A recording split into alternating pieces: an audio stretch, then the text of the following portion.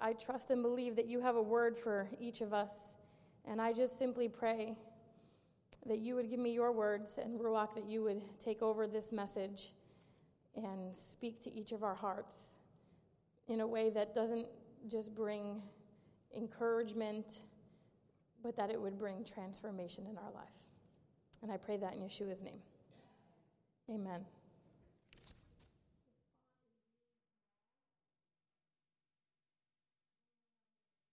Did it off the mic.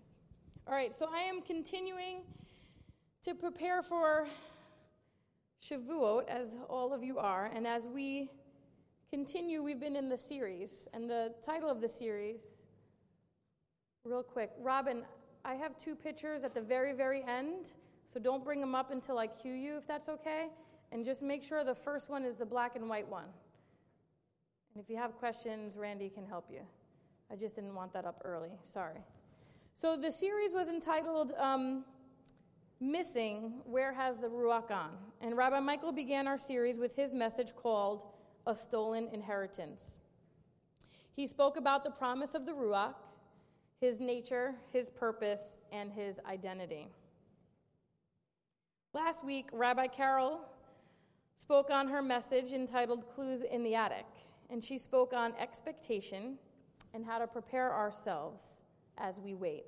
And this week, the title of my message is Found, Reconnecting to the Ruach. And my focus comes from the book of Acts, chapter 1, verse 8.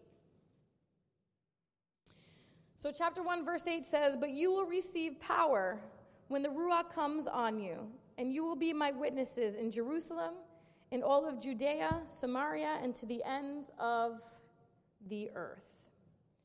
So what does it mean to receive power? Power is defined as the ability to act in a certain way or the ability to do something. And what does it mean to witness or to be a witness?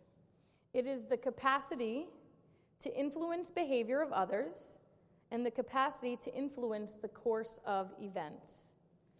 It also means to be a person who gives evidence and proof. So what Acts chapter 1, verse 8 is saying is that we will receive the ability to influence others and the course of events and provide evidence and proof for the truth that we know when we walk connected to the Ruach. You see, the life that we're called to live is a life where we're connected with the person of the Ruach. And that allows him to empower our lives so that we can bring change and transformation to the lives of others. The Ruach enables us to live with a kingdom mentality and allows us to be useful and effective.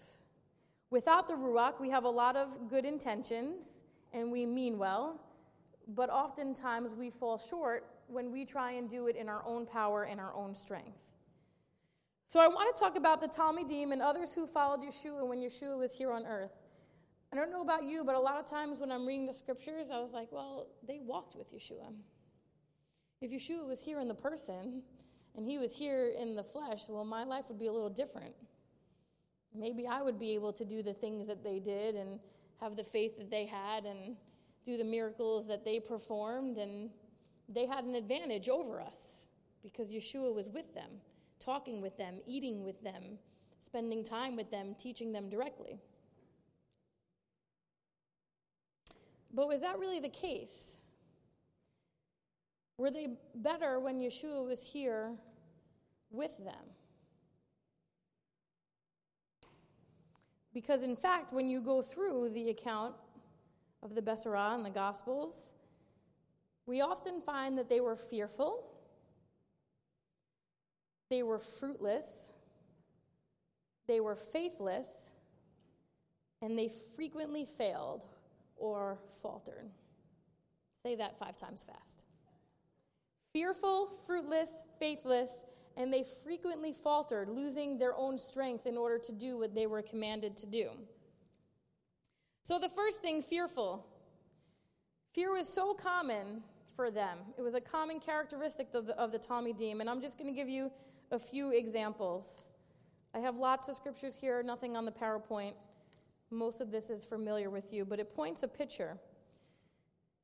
When they were on the boat and confronted by the storm, Matthew 8:23, it says, as he got into the boat, the disciples followed him. Suddenly a great storm arose on the sea, so that the boat was being covered by the waves. But Yeshua kept on sleeping. So they came and woke him up, saying, Master, save us, we're perishing. And Yeshua said to them, why are you afraid? They literally had Yeshua there on the boat with them, sleeping. And yet their initial reaction was fear. When Peter was walking on water, Matthew 14:22, right? Yeshua was there walking on the water. It says, picking up in verse 25, now in the fourth watch of the night, Yeshua came to them walking on the sea. But when the disciples saw him walking on the sea, they were terrified. It's a ghost, they cried out. But then jumping down to verse 28, Peter said to him, Master, if it's you, command me to come on the water. And Yeshua said, come. And Peter got out of the boat and walked on the water to go to Yeshua. But once seeing the wind, he became terrified. Yeshua is still right there in front of him, in the flesh, in the person, and yet their initial reaction, fear. When Yeshua was arrested, Matthew 14:48,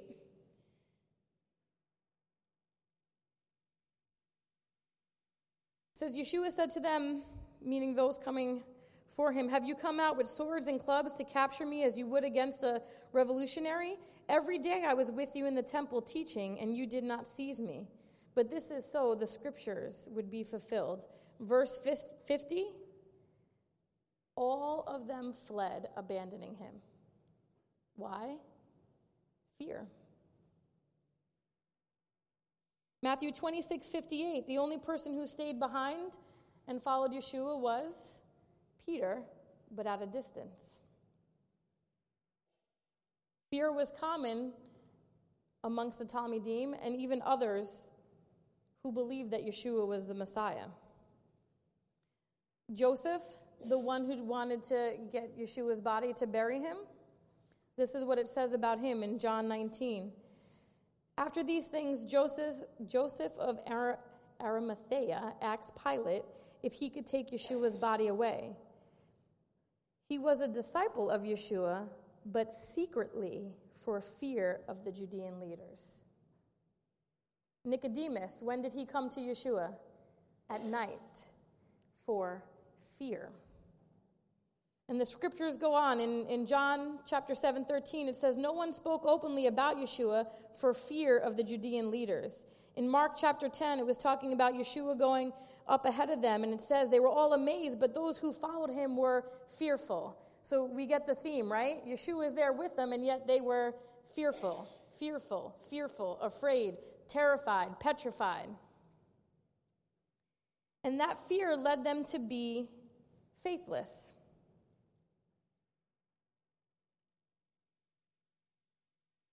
Going back to Peter walking on water, this was Yeshua's response to him as he's sinking. It says, Yeshua immediately reached down his hand and grabbed him, and he said to him, O you of little faith.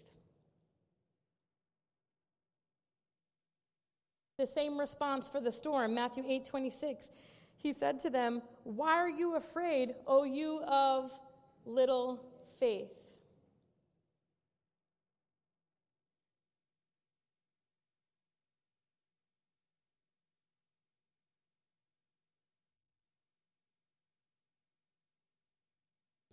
Matthew 8:16-7. This is the context where the Talmidim forgot to bring bread, and then Yeshua was trying to teach them about the Sadducees and the Pharisees, and he says, watch out for the hametz of the Sadducees and the Pharisees. And they're sitting there, and they don't get it at all. They were like, but we don't have bread. And this is what Yeshua says. In verse 7, it says, the Talmidim began to discuss amongst themselves, we didn't bring any bread. But knowing this, Yeshua said, O you of little faith, why do you discuss among yourselves that you have no bread? You still don't get it? Don't you remember the 5 loaves for the 5,000 and how many baskets of leftovers you gathered? Or how about the 7 loaves for the 4,000 and all the baskets of leftovers you gathered? How is it that you don't understand that I wasn't talking to you about bread? So there's Yeshua again. How do you not get it? Why don't you understand? You have such little faith.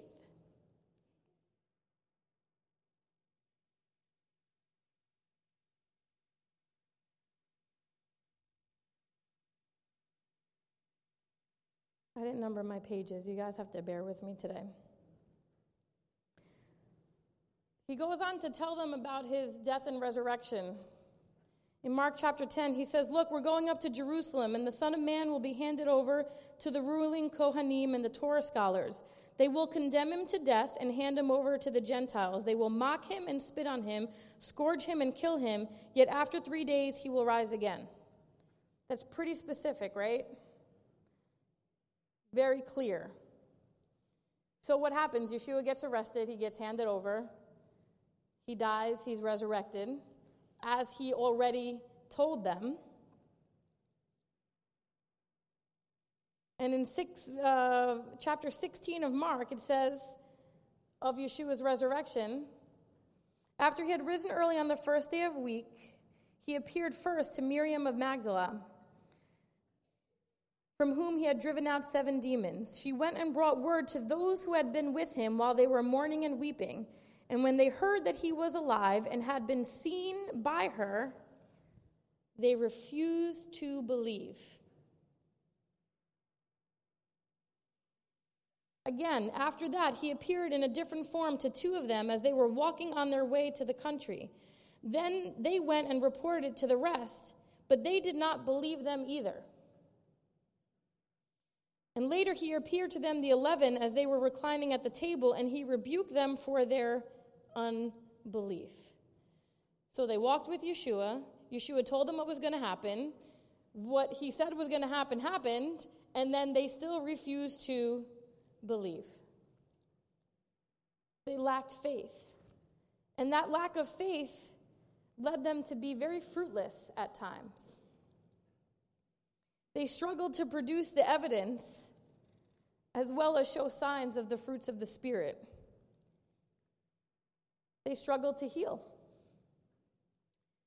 Matthew 27:14, when they came to the crown, a man came to Yeshua, falling on his knees before him, saying, Master, have mercy on my son, for he has seizures and suffers badly. For he often falls into the fire and often into the water. I brought him to your Talmudim, but they could not heal him. And Yeshua's response was, O faithless and twisted generation. And when the disciples later came to Yeshua in private and said, well, why couldn't we heal him? And his response, he said to them, verse 20, because you trust so little. Their lack of faith led them to be very fruitless. They couldn't pray. What happened when they went to the garden and Yeshua said, please stay up and take watch and pray for me? They stayed up all night fervently praying. Every time Yeshua turned around and came back, what were they doing? Sleeping. They didn't have the fruit that they needed or that you would think they would have for walking with Yeshua.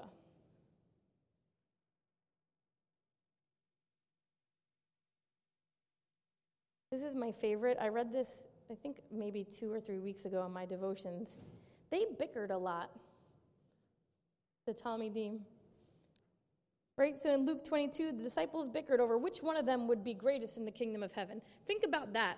You're walking with the Messiah of the universe, and you're fighting about who's going to be greater. They totally didn't get it, right?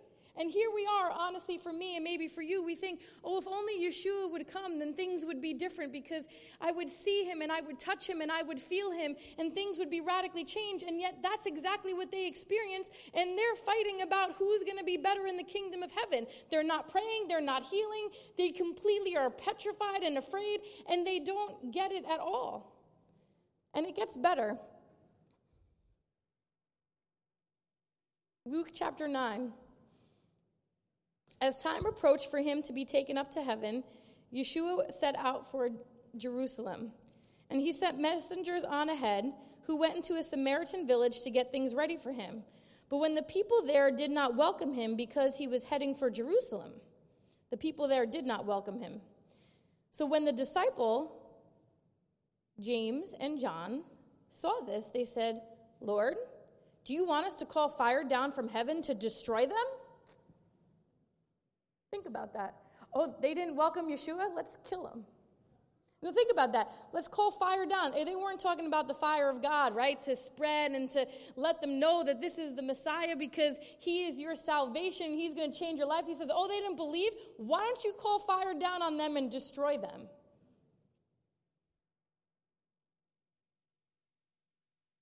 We don't say that, but we say things like, why are you not dealing with my coworker, putting her in her place?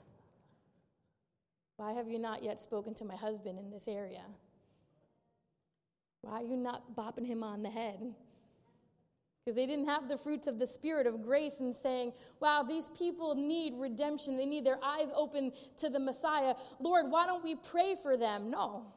They wanted to call fire down on heaven to destroy them. And of course, Yeshua rebuked them.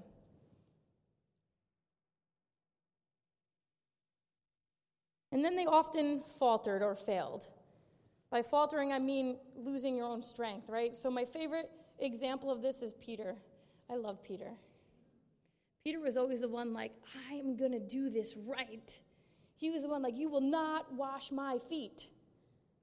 Can't have that happen. Yeshua's like, I will wash your feet or you have no part of me. He's like, wash all of me then. You could have the whole, everything.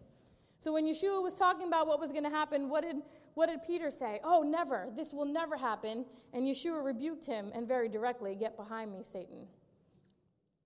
And Yeshua said, everybody is going to be scattered. And Peter's response, though all fall away because of you, I will never fall away. And I believe Peter meant it. That was his heart, and that's what he wanted to do. He had a desire to stick by Yeshua from anything that was going to happen. And I believe he meant it with all his heart, but when push came to shove, in his own strength, Yeshua knew that he was going to falter and fail, and told Peter such, you will deny me 3 times. And what takes place when they arrest Yeshua and Peter's there, and the servant girl comes and he's questioned 3 times? He denies it 3 times and really denies it. He's not even like, oh, no, let me just, he calls curses upon himself to deny it. And then wept bitterly because his heart wanted to be faithful. His heart wanted to succeed, but in his own strength, he couldn't do it. In his own strength, he couldn't do it.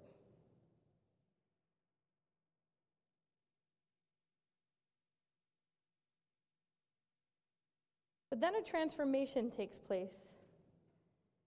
The leadership is reading a book, Holy Spirit, are we flammable or fireproof? It is Reinhard Bonnke, right, Adeline, the author? And when I mentioned in Mark 16, right, Yeshua is risen from the dead, and the disciples didn't believe. And in that particular chapter, it mentions it 3 times. They see him, they didn't believe. They were told about him, they didn't believe. You know, when Yeshua came, he rebuked them for their unbelief. So Reinhard Bonnke takes note of how 3 separate times the scriptures are saying how they were unbelievers in terms of their faith level. And yet, immediately after, in verse 20, it says, and they went out and proclaimed everywhere, the Lord working with them and confirming the word by the signs that follow. So verse 18 talks about their unbelief, and verse 20 talks about going out everywhere and the Lord confirming everything to the ends of the earth. And Reinhard Bonnke makes a note and says, well, how did they go from unbelieving, faithless, and fearful to going out everywhere with signs and wonders? And he said the answer is, chronologically, what took place was Acts chapter 2.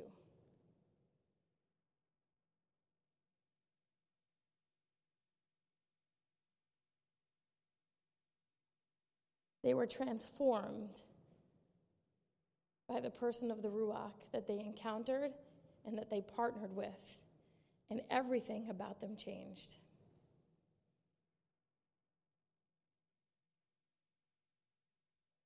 They became bold in their expression of faith, and they are the reason why we're here today, because they took the message and spread it. And here we are thousands of years later because of what started with a few group of men, empowered by the Ruach. Acts chapter 5 says, now many signs and wonders were regularly done among the people by the hands of the apostles, and they were all together in Solomon's portico. None of the rest dared join them, but the people held them in high esteem. And more than ever, believers were added to the Lord, multitudes of both men and women, so that they even carried out the sick into the streets and laid them on cots and mats, that as Peter came by, at least his shadow might fall on some of them. The people also gathered from the towns around Jerusalem, bringing the sick and those afflicted with unclean spirits, and they were all healed. From, I don't know why we couldn't heal, to you who trust so little, to streets of people coming out just so that their shadow would fall upon them. Because of the person of the Ruach. They became faithful, boldly proclaiming. They became fruitful. Acts chapter 3. Peter and John were going up to the temple at the hour of prayer, the 9th hour, and a man lame from birth was being carried, whom they laid daily at the gate of the temple, that is called Beautiful Gate, to ask alms of those entering the temple.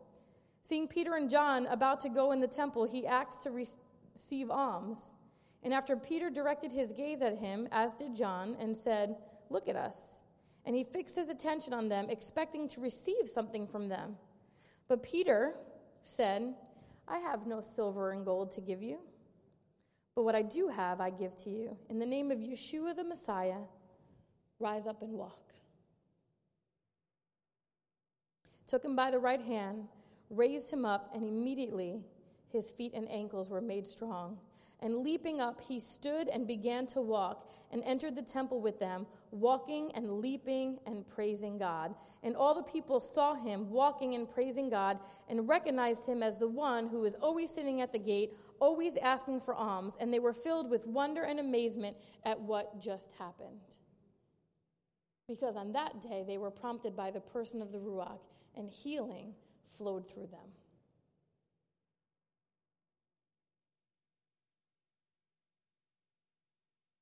They were fruitful. Acts chapter 2, 3,000 came to faith in one day. Verse 41, so those who received his word were immersed, and those that were added that day, about 3,000 souls. And this is when Peter stood up to address the crowd. In Acts chapter 4, before the Sanhedrin, it talks about many who heard the message believed, and the number of the men that came out to about 5,000. The ye of little faith became fruitful for salvation and in signs and wonders and in healings. They were fearless. They spoke before the Sanhedrin, no longer afraid of people and no longer afraid of even those in authority, those that oftentimes would have them lashed and put in prison. Chapter 4, verse 8, it talks about Peter filled with the, I know you guys are awake on me, filled with the Ruach. Why? Because Peter on his own, nothing. but filled with the Ruach before the Sanhedrin, rulers of the people and elders. If we are being examined today concerning a good deed done to a crippled man, by what means this man has been healed, let it be known to all of you and to all the people of Israel that by the name of Yeshua the Messiah of Nazareth, whom you crucified, whom Adonai raised from the dead, by him this man is standing before you. This Yeshua is the stone that was rejected by you, the builders, which has become the cornerstone. And there is salvation in no one else, for there is no other name under heaven given among men by which you must be saved. They didn't go before the Sanhedrin and say, I'm just doing a good thing. What's the problem if he was healed? There's nothing wrong with that. You're going to stone me for that? They took the truth of who Yeshua was. They confronted the leaders in their era. They brought the good news of salvation to them, and they did it boldly, not even worrying about the consequences, because of the power of the Ruach living inside of them.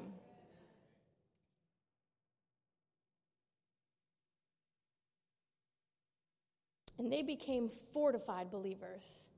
No longer faltering, no longer with their failures, but strengthened to endure it under the pressure of persecution and even of just the things of life.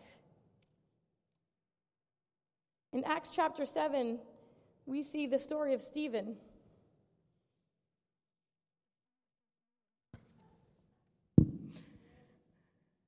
And now when they heard these things, they were enraged, and they ground their teeth at him. This is when Stephen was speaking. But he, Stephen, full of the, gazed into heaven and saw the glory of God, and Yeshua standing at the right hand of God. And he said, Behold, I see the heavens open and the Son of Man standing at the right hand of God. But they cried out with a loud voice and stopped their ears and rushed together at him. They cast him out of the city and stoned him.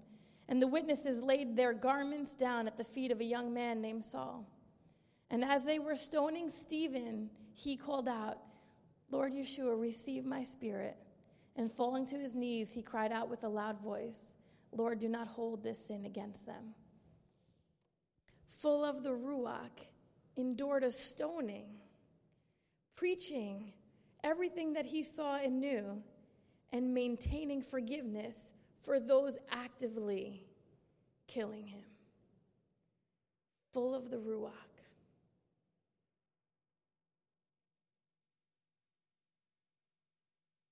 When Paul and Silas were put in jail, what do?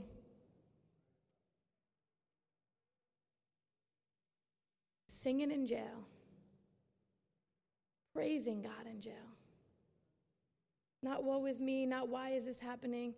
Praising God in jail. And we all know what happened, right? Immediately the doors were open and everyone's bonds were unfastened. And Rav Shaul was bit by the viper. Remember what he did? And everybody's waiting for him to die. And he doesn't even give a second thought to it. Shipwrecked, beaten, put in jail. And he could have sat there and said, a snake bite?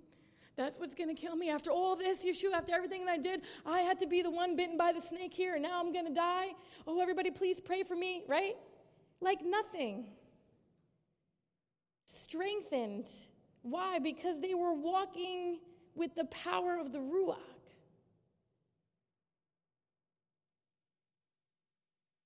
He threw that snake right into the fire and carried on, preaching the good news of Yeshua. They truly exemplified Acts chapter 1, verse 8. They were given great ability through the power of the person of the Ruach. And they were witnesses, not only in their speech, but with the signs and the wonders and the evidence.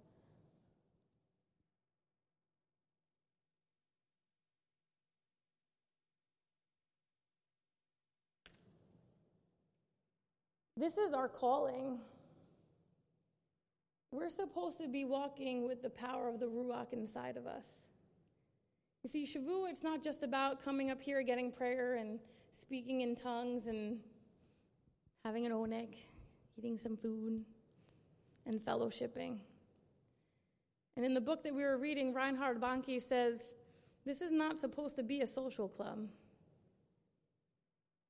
You know, Natalie plays Mahjong, right, Natalie?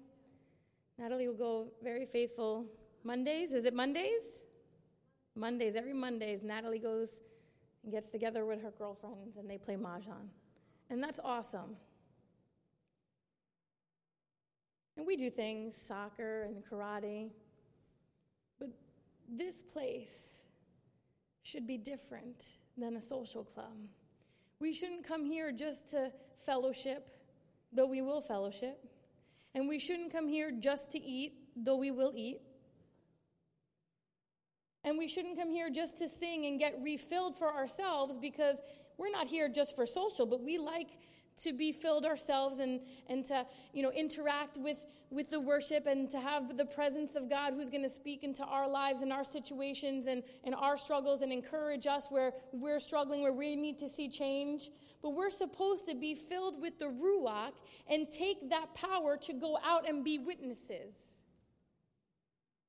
Because our life is supposed to be with a kingdom mentality. On our own, we will fail. But with the power of the person of the Ruach, there are great things that can happen.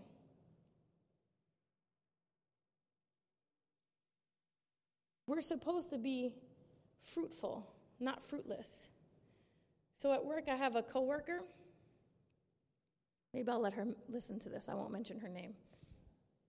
And she comes to work all the time, and she's like, oh, my stomach. It hurts so bad. I feel like I have gas pains. It's so bad. And I'm like, where are your gas pains? She's like, right here. I said, I had that. It was my gallbladder. I thought it was gas, and then I ended up in the emergency room, and they took my gallbladder out, and it was like urgent. And I'm telling you, it's your gallbladder. You should go to the emergency room.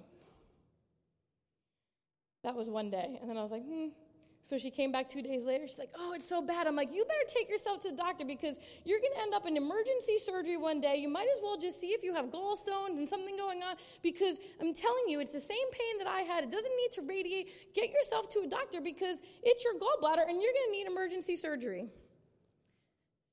It's funny and it's fruitless. Now, should she go to a doctor? Sure. I go to doctors all the time. Does God bless us through medicine? Absolutely.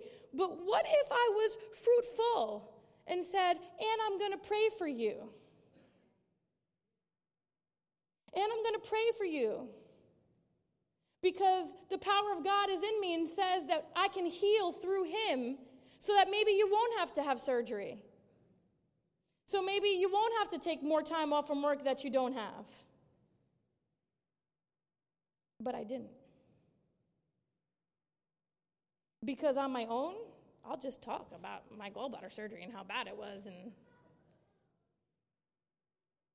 But if I give the opportunity to cooperate, to connect with the person of the Ruach, I've done it before. A coworker came in, I have the worst migraines in the world. Oh, you do? Because I suffered from migraines for years. And I came up for prayer years ago, and Rabbi Michael prayed for me, and I never suffered a migraine again. Can I pray for you? And there I was in the break room, little timid, and I prayed for her. Another coworker years ago, I think it was her thyroid. Oh, I have a lump on my thyroid, and we're going for testing. And I said, can I pray for you? And I prayed for her, and the test came back negative. And literally after 10 years, she just walked into work the other day, totally fine, no issues. Not coincidence. It's just a difference of whether we're going to cooperate with the person of the Ruach or whether we're going to fly solo on our own. We're called to be fruitful.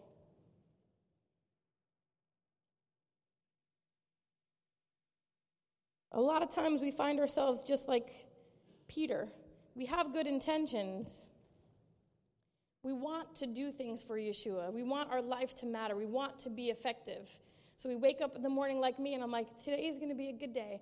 I'm going to do my devotions. I'm going to let God work through me. It's going to be awesome. And the only thing that I end up doing is the dishes and diapers, and then I'm in front of the TV going, I'm so tired. Today was so crazy and I do nothing.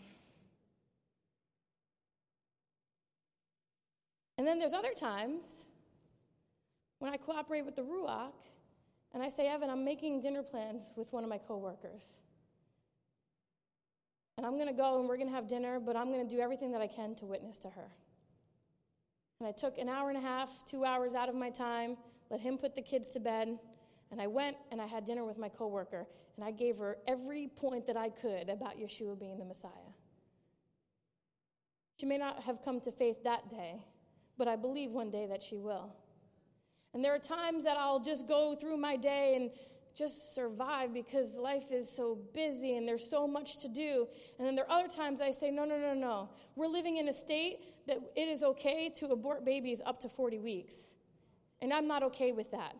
And Adeline went, and we went to a couple meetings, and we met with a girl who's a lobbyist, and I'm still trying to actively get into Lee Zeldin's office to really see what we could do to change things in the state that we live in. But not in my own strength, because there are times I didn't follow up for a month because life is busy, and in my own strength I will always fail. But with God's strength, there are things that we are called to do that are going to what? Impact and change the course of events and influence people with the power of the Ruach inside of us when we're fortified by his strength.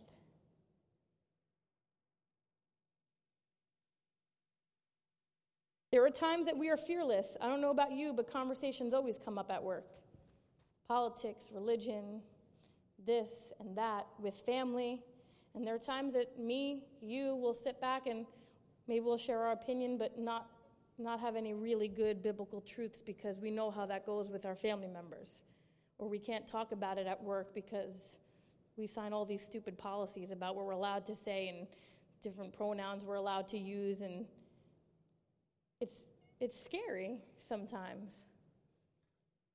And more often than not, I can catch myself holding back and just saying, just let them talk.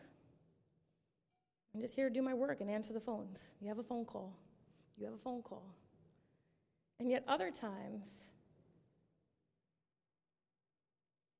I will deliberately seek out family members and say, me and you need to talk. I had a dream about you, and I'm worried about you. Can we talk about God? They don't like me. They don't like it.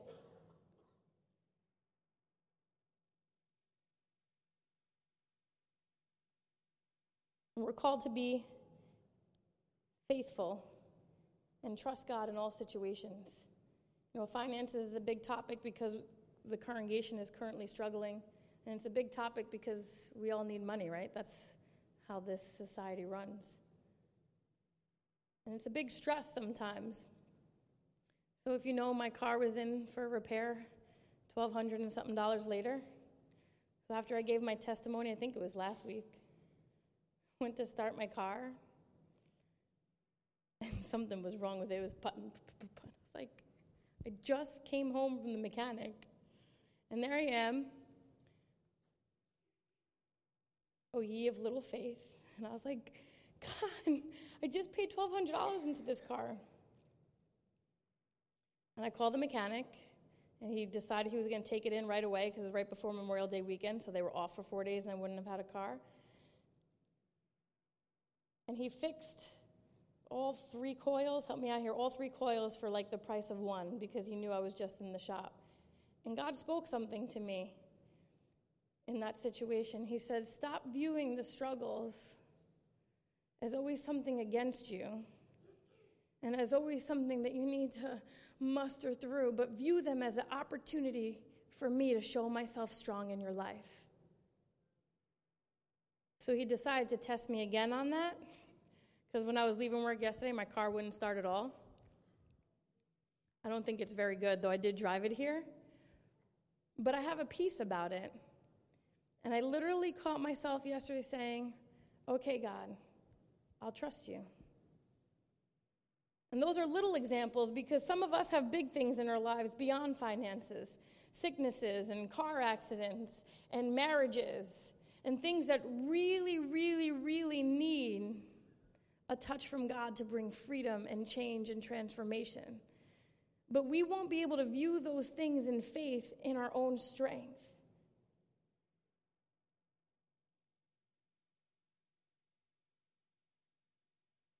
Mom, I didn't check with you before I use you as an example, but I am.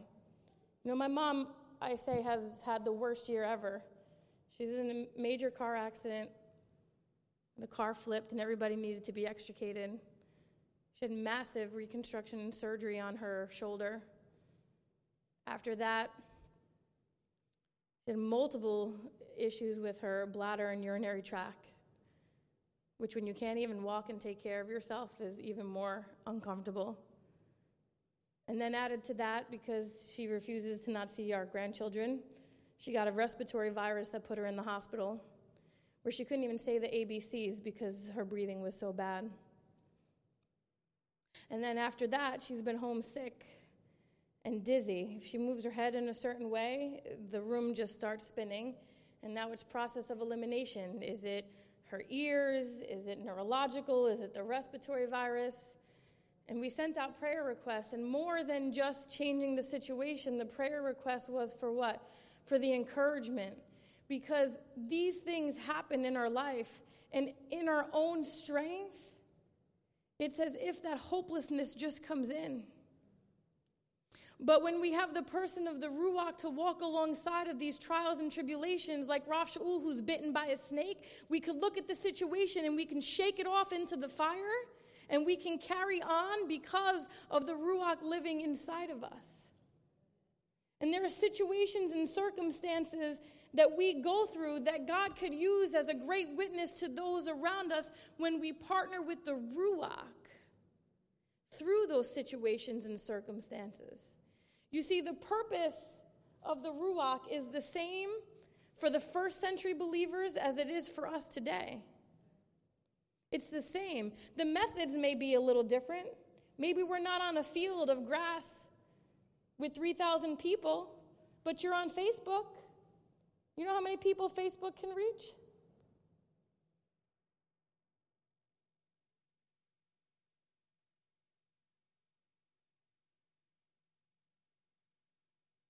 We are called to connect to the person of the Ruach. And in that connection, our lives would be different, changed and transformed. And as a result, the lives of people around us would be different. And God can use every situation that you are walking through, your everyday life, to speak to people around you. I want to give you an illustration of how this can work. I'm on Facebook a little bit too often. Hey, note, we'll cooperate with the Ruach more. This is for me and maybe for you when we can put our phones down. Can't really hear the Ruach talking when you're scrolling through these cat videos. I don't know why they get you, but they always do. But I was on Facebook, and a mutual friend of mine that I haven't spoken to in years, except for every once in a while on the computer, posted something. And I didn't really take much note of it. And then she posted again, please pray, miracles needed. And I decided to look at the story and see what she was posting, because she doesn't post often. And I came across this story, and I wanted to share with you because, reading the Reinhard Bonnke book, he shared a story that he was in the music shop, just shopping for a piano. And the man came up to him and said, I see Yeshua in your face. Or in your eyes, I think he said. And they were just shopping. And right there, they ended up talking to this man, witnessing to him, who became a believer. And years later, when they followed up, he was living strong for the Lord.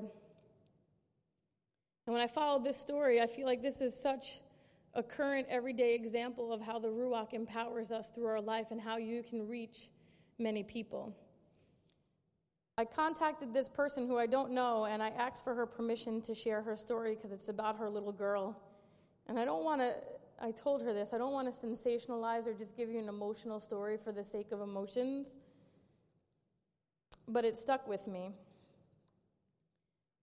And I'm going to read it from my notes because I don't want to not get her story right. So their last name is Biddy, and she was pregnant, and I saw the little sign, expecting an itty bitty. Get it? Itty bitty? Because their last name is Biddy, in March of 2019. And that's when, I went all the way back to the beginning of her story because I really wanted to understand what was going on.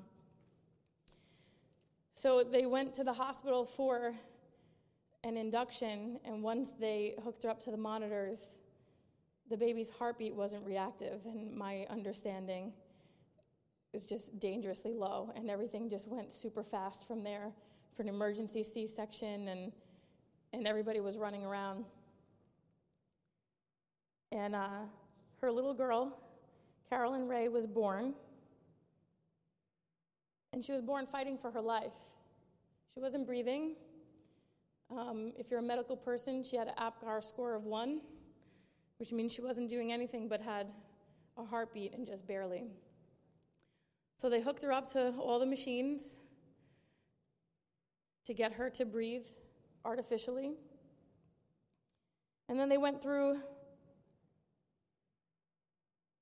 a bunch of tests and consults and neurologists coming in to determine what happened, and they don't know the specifics, but something happened while the baby was in the womb that caused her to lose oxygen and left her with a brain injury.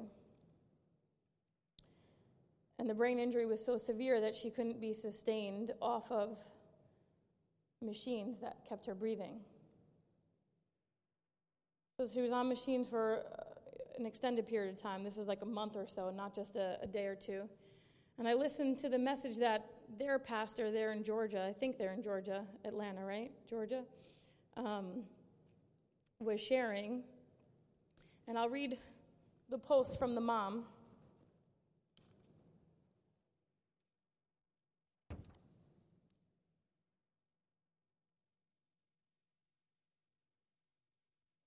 This was after they determined the type of brain injury that she had and that she wouldn't be sustained off of mechanical ventilation. And she wrote, "I debated sharing this information or posting this for 3 days now. I've decided to go ahead because we need prayers now more than ever, and this community has been so passionate in choosing to pray for our family. Carolyn is now on hospice and in the hospital. She is a fighter, but her poor body needs rest. We are enjoying every second we have with her, but a billion more days would never be enough. Please, please pray for us. If you've never prayed before, pray. If you don't pray every day, start praying 5 times a day. Please remember our family every single second that you can. We are begging you, and pray specifically for continued comfort for our precious angel, and that her journey to her heavenly home is an easy one." So they decided to take her off of the ventilation. From what I understand of what her pastor said, the pastors were there, and they had prepared to do a funeral this Saturday, the week after. Robin, can you do the first picture, the black and white one?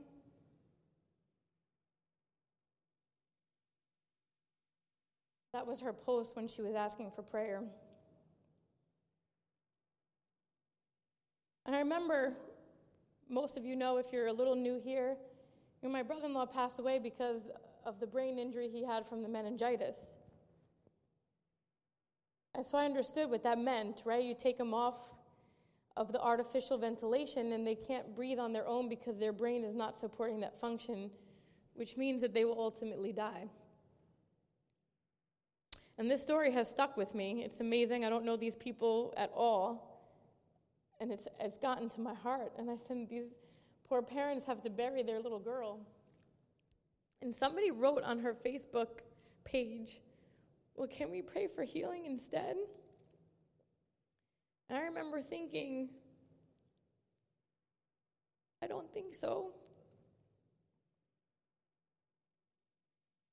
A brain injury is a brain injury.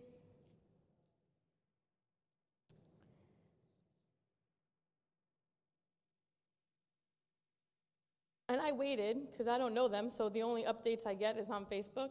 So I started looking for the updates, and all of a sudden, she wrote, 3 days later, she's breathing now better than she was before. She's breathing better off of the machines than she was before. And then she wrote this post. If you would have asked me while I was pregnant what I wanted for Carolyn's life, I would have told you I wanted her to grow up to be a good person and a light for the Lord. I honestly thought that everything else would have fallen into place. We've been told her prognosis by multiple doctors, but we continue to choose to believe that anything is possible for Carolyn. It doesn't change the fact, though, that her brain injury may lead her to never talk, sit up on her own, eat by mouth, or process visual information. While this continues to be devastating to us, and I would do anything to change this, there's one thing that I am confident that she will do. I am confident that one day she will welcome people into heaven that she has helped to lead there. And then she wrote, y'all, because they're down south, so I want to quote her correctly. Y'all, how can I ever be more proud of her? All of her can'ts don't matter one bit if her can is being an amazing example of God's love for us.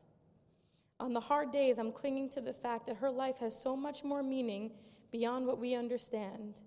You are an amazing baby girl, and we love you immeasurably. This little baby girl that they planned a funeral for, breathing on her own.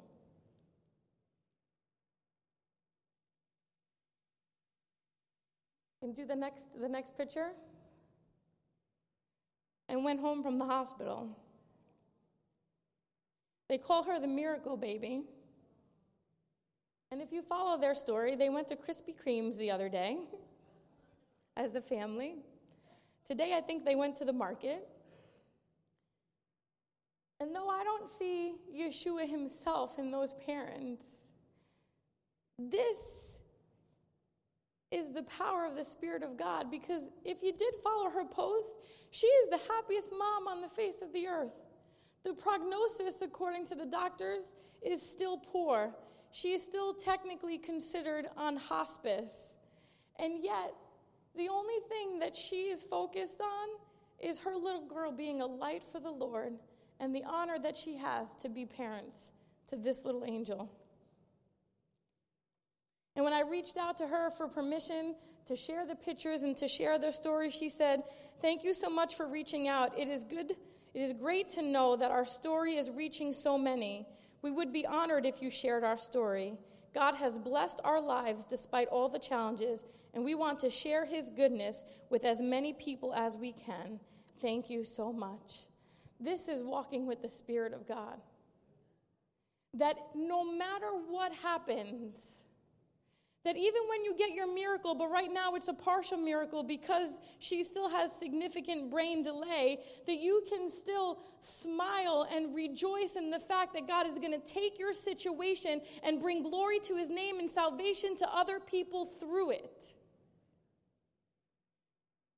Because this story of life is more than just about us.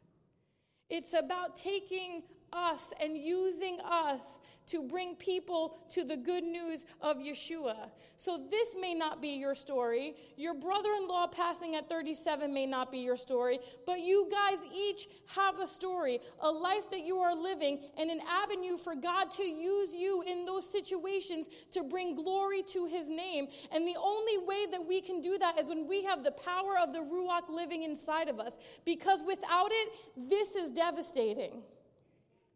This story, you don't get up and go to Krispy Kreme's in the morning. You stay in bed and you say, "Why, God, do I have a baby that is in this condition?" But with the power of God, you can say, "I don't understand, but I know that God is good, and I know that he is going to use it for the glory of his name, and I am honored to be used by him in this situation." So when you find yourself in prison like Paul was, you're not going to say, "Why am I in prison? Why was it me?" You're going to say, "It doesn't matter. God is good, and I'm going to bring glory to his name." So when you're finding find yourself in a car accident and months and months and months where your health is not going good, you're going to find a way to say, on my own, this is hopeless and I've been struggling, but I'm going to partner with the Ruach. And anytime somebody says, Lucia, how you're doing, you're going to say, God is good. I am alive. He has sustained me, and God is good. And when your marriage is struggling and it's completely hopeless, you're going to say, God is good, and he could restore it. I know of a family that got divorced after the death of their little boy at 7 years old, and I'm on Facebook.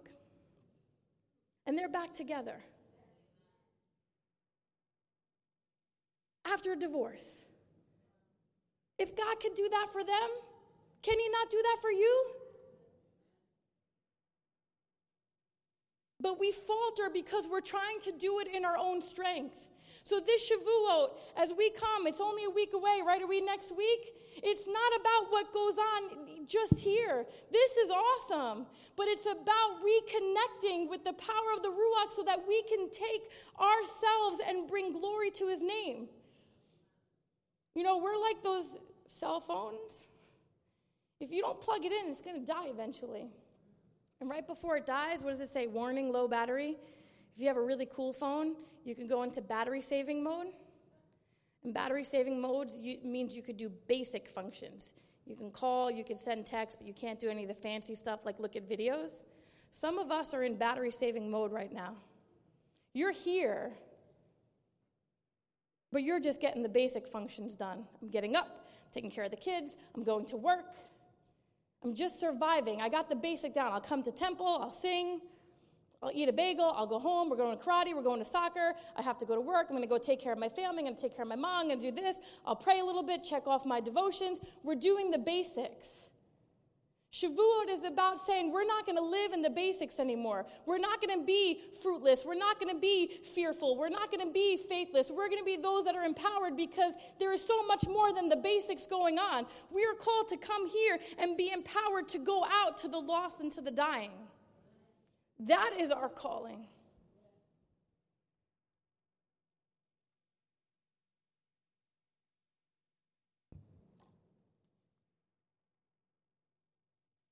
But you have to be connected to the person of the Ruach. They had Yeshua right next to them and they failed. The empowerment comes from the person of the Ruach. And I'll close with this. In Reinhard Bonnke's book, he was preaching somewhere where they didn't believe in the power of the Ruach and the person of the Ruach. And when he began preaching, he said, you could see the power fall on people being touched by the power of the Ruach and the atmosphere changing, and everything was radically changed. And he said, and I looked up into the crowd, and there were two people standing there, completely untouched, like nothing was going on. And that's where he talks about, are you flammable? Or are you fireproof?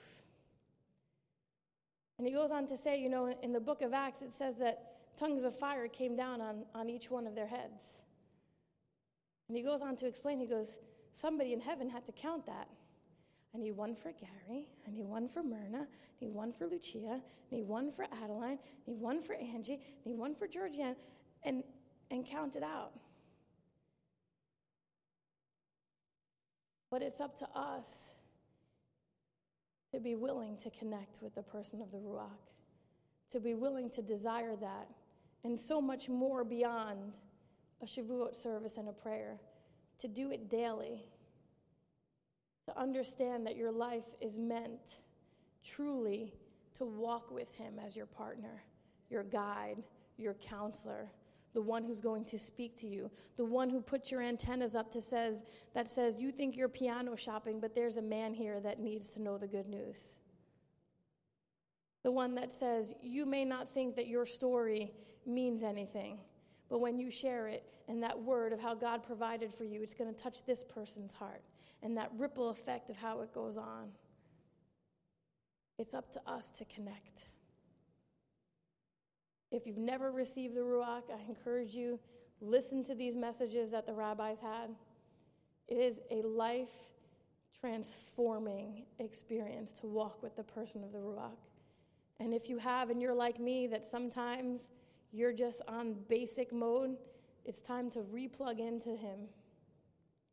Allow him to work in our lives and watch and see what he truly desires to do through your life and in this place, because it is much more than where we are right now. God is preparing us to be fortified believers, faithful believers, fruitful believers, and fearless believers. Amen. Stand to your feet.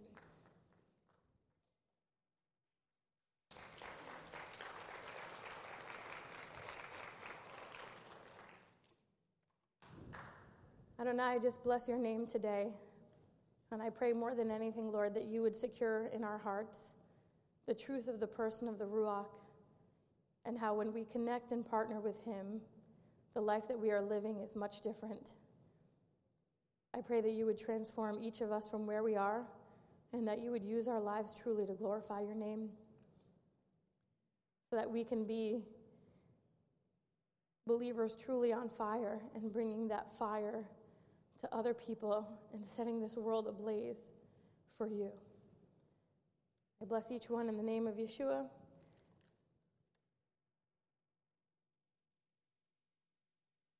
Amen. There are bagels and coffee upstairs. Please feel free to make your way upstairs. I don't think I'm forgetting any other announcements, but God bless and Shabbat Shalom.